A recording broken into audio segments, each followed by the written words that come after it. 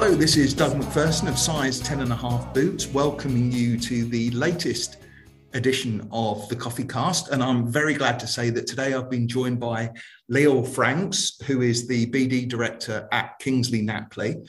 Leo, thanks very much for agreeing to do this. Hi, Doug. Delighted to be here. Thank you very much indeed for the invitation. We do have a little quirk, for want of a better word, when we've got a debutante on the Coffee Cast, and that's to ask, what's your favourite type of coffee? Oh, I am partial for a cappuccino with as much chocolate as the barista can put onto it. So the coffee itself doesn't have to be anything exciting, but really what I want to be drinking is a hot chocolate, but I can't justify the calories. So big cappuccino, heap of chocolate on top. I'm as simple and boring as that. Love it. And it does add something to it, doesn't it, when you've got that chocolate sprinkling nice and heavy on top of the cream? Absolutely. I could drink hot chocolate all day long, but as you've probably seen, I'm someone who could do with consuming less calories, and therefore that's not my particular drink of choice nowadays. And you've never gone down the mocha route? I've been there, I've done it, and then I've seen the calorific impact. So I've gone back to the purest caffeine of the cappuccino with that little sprinkling just to give me that bit of palate stimulation that I wanted in the afternoon. Excellent. Leo, when we originally spoke, you were talking about how you use client feedback when you're doing your planning, which is obviously something that's right out of the 10.5 playbook. We are forever telling people they've got to flip the pyramid, put new client acquisition second to looking after your clients. Why is it that you focus so heavily on using client feedback when you're doing your marketing planning? A really good question, Doug. Obviously, the cost of new customer acquisition is a lot higher than retaining existing customers. So as a starting point, the most efficient thing to do is to make sure that the clients and customers that you have on your books are well served, are feeling as though they're getting good value, and that you are providing the right kind of service and listening and learning to them. And wherever I've worked in all of the professional services organizations that I've had the pleasure of being a BD and marketing director, I've observed that people tend to avoid asking clients for feedback. Sometimes it's because people are afraid of what they might say. Sometimes it's because partners are very busy and don't have the time.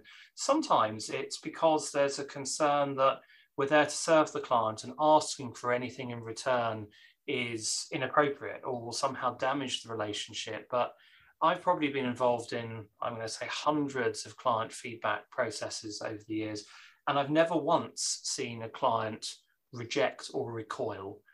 Most clients, in my experience, are delighted to share their thoughts, positive, negative, constructive, destructive. And in many situations, the intelligence you can glean from those conversations gives you as a firm the opportunity to improve the service you offer, to look for new opportunities to deliver service to that client, and sometimes can also yield fantastic wider marketing opportunities, whether in the form of thought leadership and content or intelligence. So I'm a big fan of starting with the clients you have, giving them some value back, and not being afraid to ask for their help in making sure you're doing the right things to serve them. I mean, obviously the listener can't see it because this is an audio vehicle, but I'm nodding to the point that my shoulders are now starting to hurt me and it's something that we've discovered from years and years of doing independent client listening exercises. And it's one of the things that I sort of say to interviewees at the start: look, be open, be honest, because this is going to get you better value for money and a better level of service. And everybody agrees to do it. There really isn't any reticence on the client side. So it's fantastic to hear you saying that. What do you think the benefits of counterbalancing your internal ideas with external feedback are? I've worked, I think, in 6 professional service environments in the 20-something years I've been in the industry. And in every one, the partners that I work with, the senior fee earners, are real experts in the service they deliver. In many of those firms, including my current firm, many of our partners are world-renowned at delivering a particular kind of advice. They've honed their skills, through many cases or projects, through learning, through development, through training, and they're fantastic at client service delivery. But many of those partners have not invested as much time in thinking about what the client needs, in thinking about what is happening in the wider market. They are typically focused on helping the client with their problem at that point in time. So I think there's a huge value in offering a different perspective, a wider perspective potentially. I would never claim that BD and marketing has as much knowledge about any one particular client as a partner who served them for many years, but we can often be a conduit to intelligence and insight on the wider world. So bringing in the voice of not just a particular customer, but the wider market. That can be through surveys or research or market intelligence or competitor benchmarking or other forms of macroeconomic analysis. But that wider context can often be very useful in helping to shape not only the strategy of a firm, but the tactics with which our partners operate. So I'm a firm believer in the counterbalance between the deep insights a partner has on their particular client and the broader, higher level, wider context that a business development knowledge and marketing function can provide. Again, I couldn't agree more. You talk there, and I don't want to paraphrase you or put words in your mouth, but you talk there about what the client wants in the current tense. What about the future tense? What comes next? How much can the client add there? That's a really good question. It depends on the situation of the client, the type of buyer they are. Leaving aside unexpected events, disputes, the kind of bet the company issues that no one saw coming, but focusing on the more business as usual side of work, most of the clients I've had experience of have a firm grasp of the strategy of their organization. They have a sense about where their business is going, and they pay attention to, at least at a high level, what is going on in the wider context, whether it's regulatory or political or the competitive environment. So they'll often have a good understanding of, for their organization, what the short, medium, and long-term priorities are. So the more we can do to get under the skin of that and to understand that, the better. Again, I've often found partners are reticent to push clients around that. They will typically focus on, how can I help you today? This particular transaction, project, case you have. Yeah. I have all of this experience and insight, and the team is great. Let me help you solve that problem. But a lot of people will find it to be cheeky or impertinent to say, so what's a year down the line? What's 3 years down the line? What's 5, 10 years down the line? What's the wider strategy of your organization? So often there's a value in someone in BD either facilitating that conversation or training partners, or on occasion, I've done this myself, actually asking that question directly. And again, coming back to something that you said earlier about clients being willing to be part of that process, are they willing, in your experience, to share what they want to do in 1, 3, 5 years' time? I would say most of the clients I've interacted are, providing they've had at least a positive, if not a very positive experience of dealing with you as a supplier.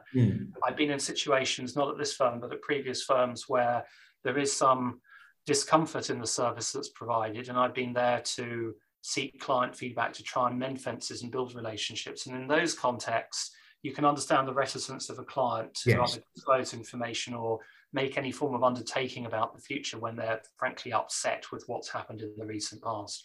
But generally, where you have a positive relationship, where you delivered positive service, people are happy to talk, people are happy to share. They're also often, but not always, interested in insights from the wider market, which they can only receive by talking to consultants, lawyers who are operating with multiple clients. So they're happy to talk on that basis.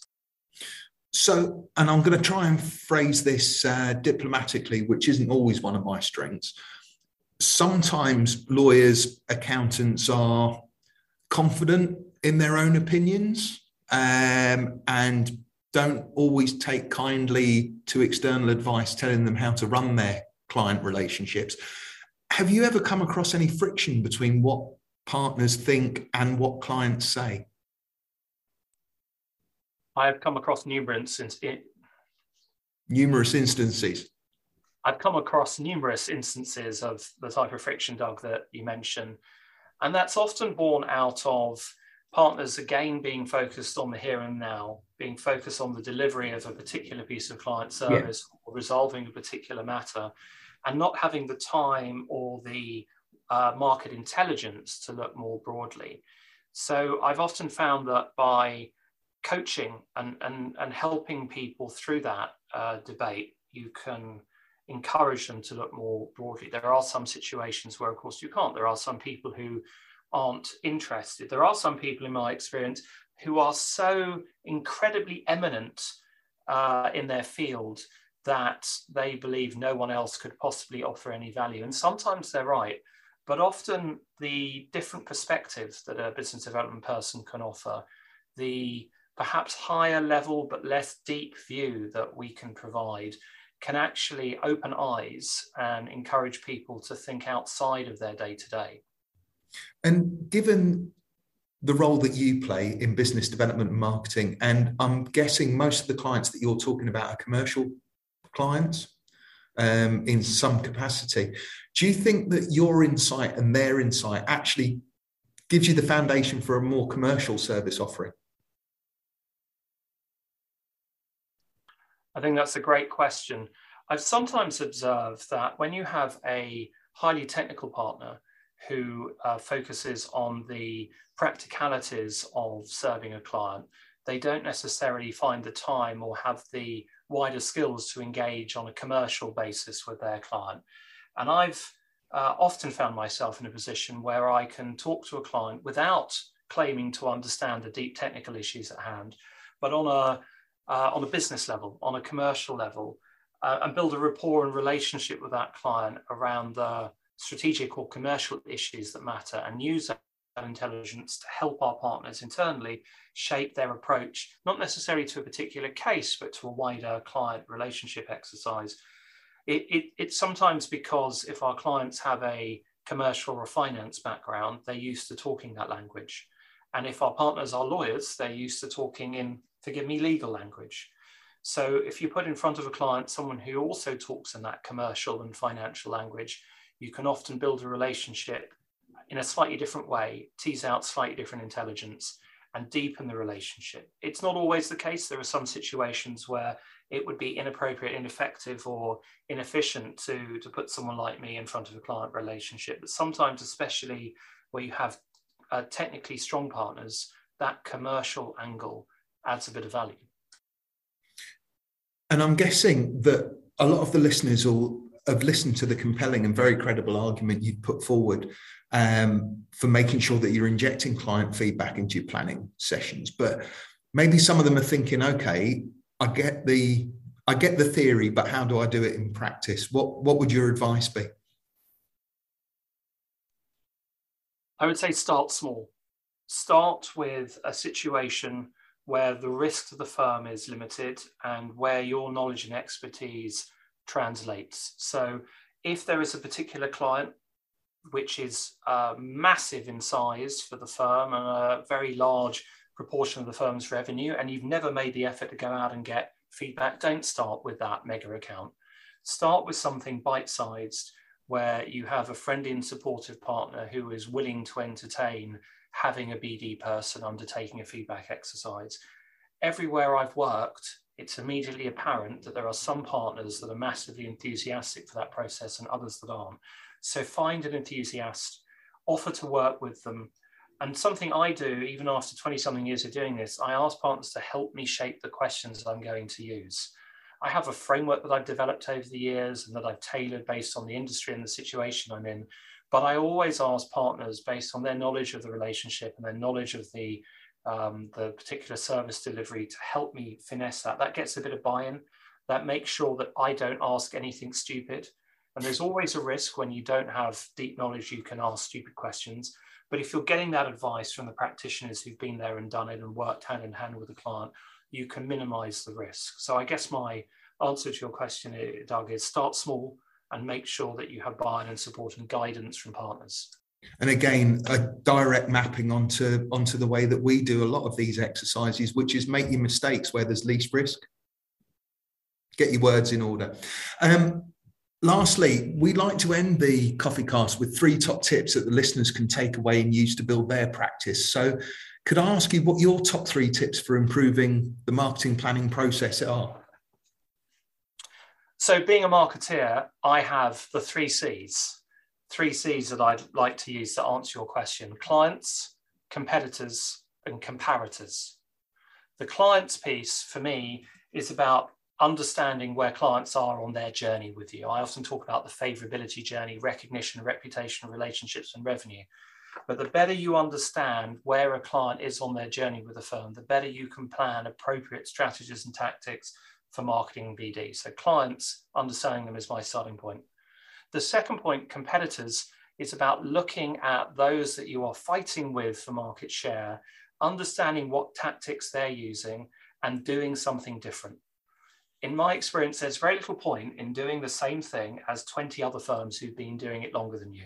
You need to look for white space. You need to look for something that will make you stand out and be different, that you can own, that you can get good return on investment from. So that competitor analysis piece is very important. The third and final point for me, the comparators point, is about looking across your peer organizations, whether they're competitors or from slightly different industries, and looking at the tactics they are using and considering whether any of those are outside of your current marketing mix and you should bring in. And I think if you bring those 3 elements to bear, understanding your clients, looking at your competitors and finding white space, and picking up best practice from your comparators, you can build really effective marketing and BD strategies. That's absolutely fantastic. I love the 3 C's, by the way. I've never heard that before. And it's good that you're talking about the comparators within the industry and outside the industry, because I always think there's so much that we can learn from people who are just good at marketing. They don't need to be in the same job. Yeah, I agree entirely. I've spent a lot of my career in the accounting industry and the last few years in the legal industry. And a lot of the tactics I use now in legal are potentially innovative for some law firms, but have been used for many years in the accounting industry. So I've looked at what worked there, I've tailored it, I've made sure it works from a regulatory and compliance perspective, and I've imported it. And I also put a lot of my spare time into networking with peers in industry organizations. And I'm always learning from people in real estate or accounting or consulting and even in law. So I think having that external point of view, taking input from others, learning from their successes and failures is the best way of being the best marketer you can be. Excellent. Leo, thank you ever so much for taking some time out of your day to talk to me. I've really enjoyed our conversation, and I'm sure that the listeners will be able to drag out a whole load of stuff that will help them improve the way that they market their firm. So thank you again.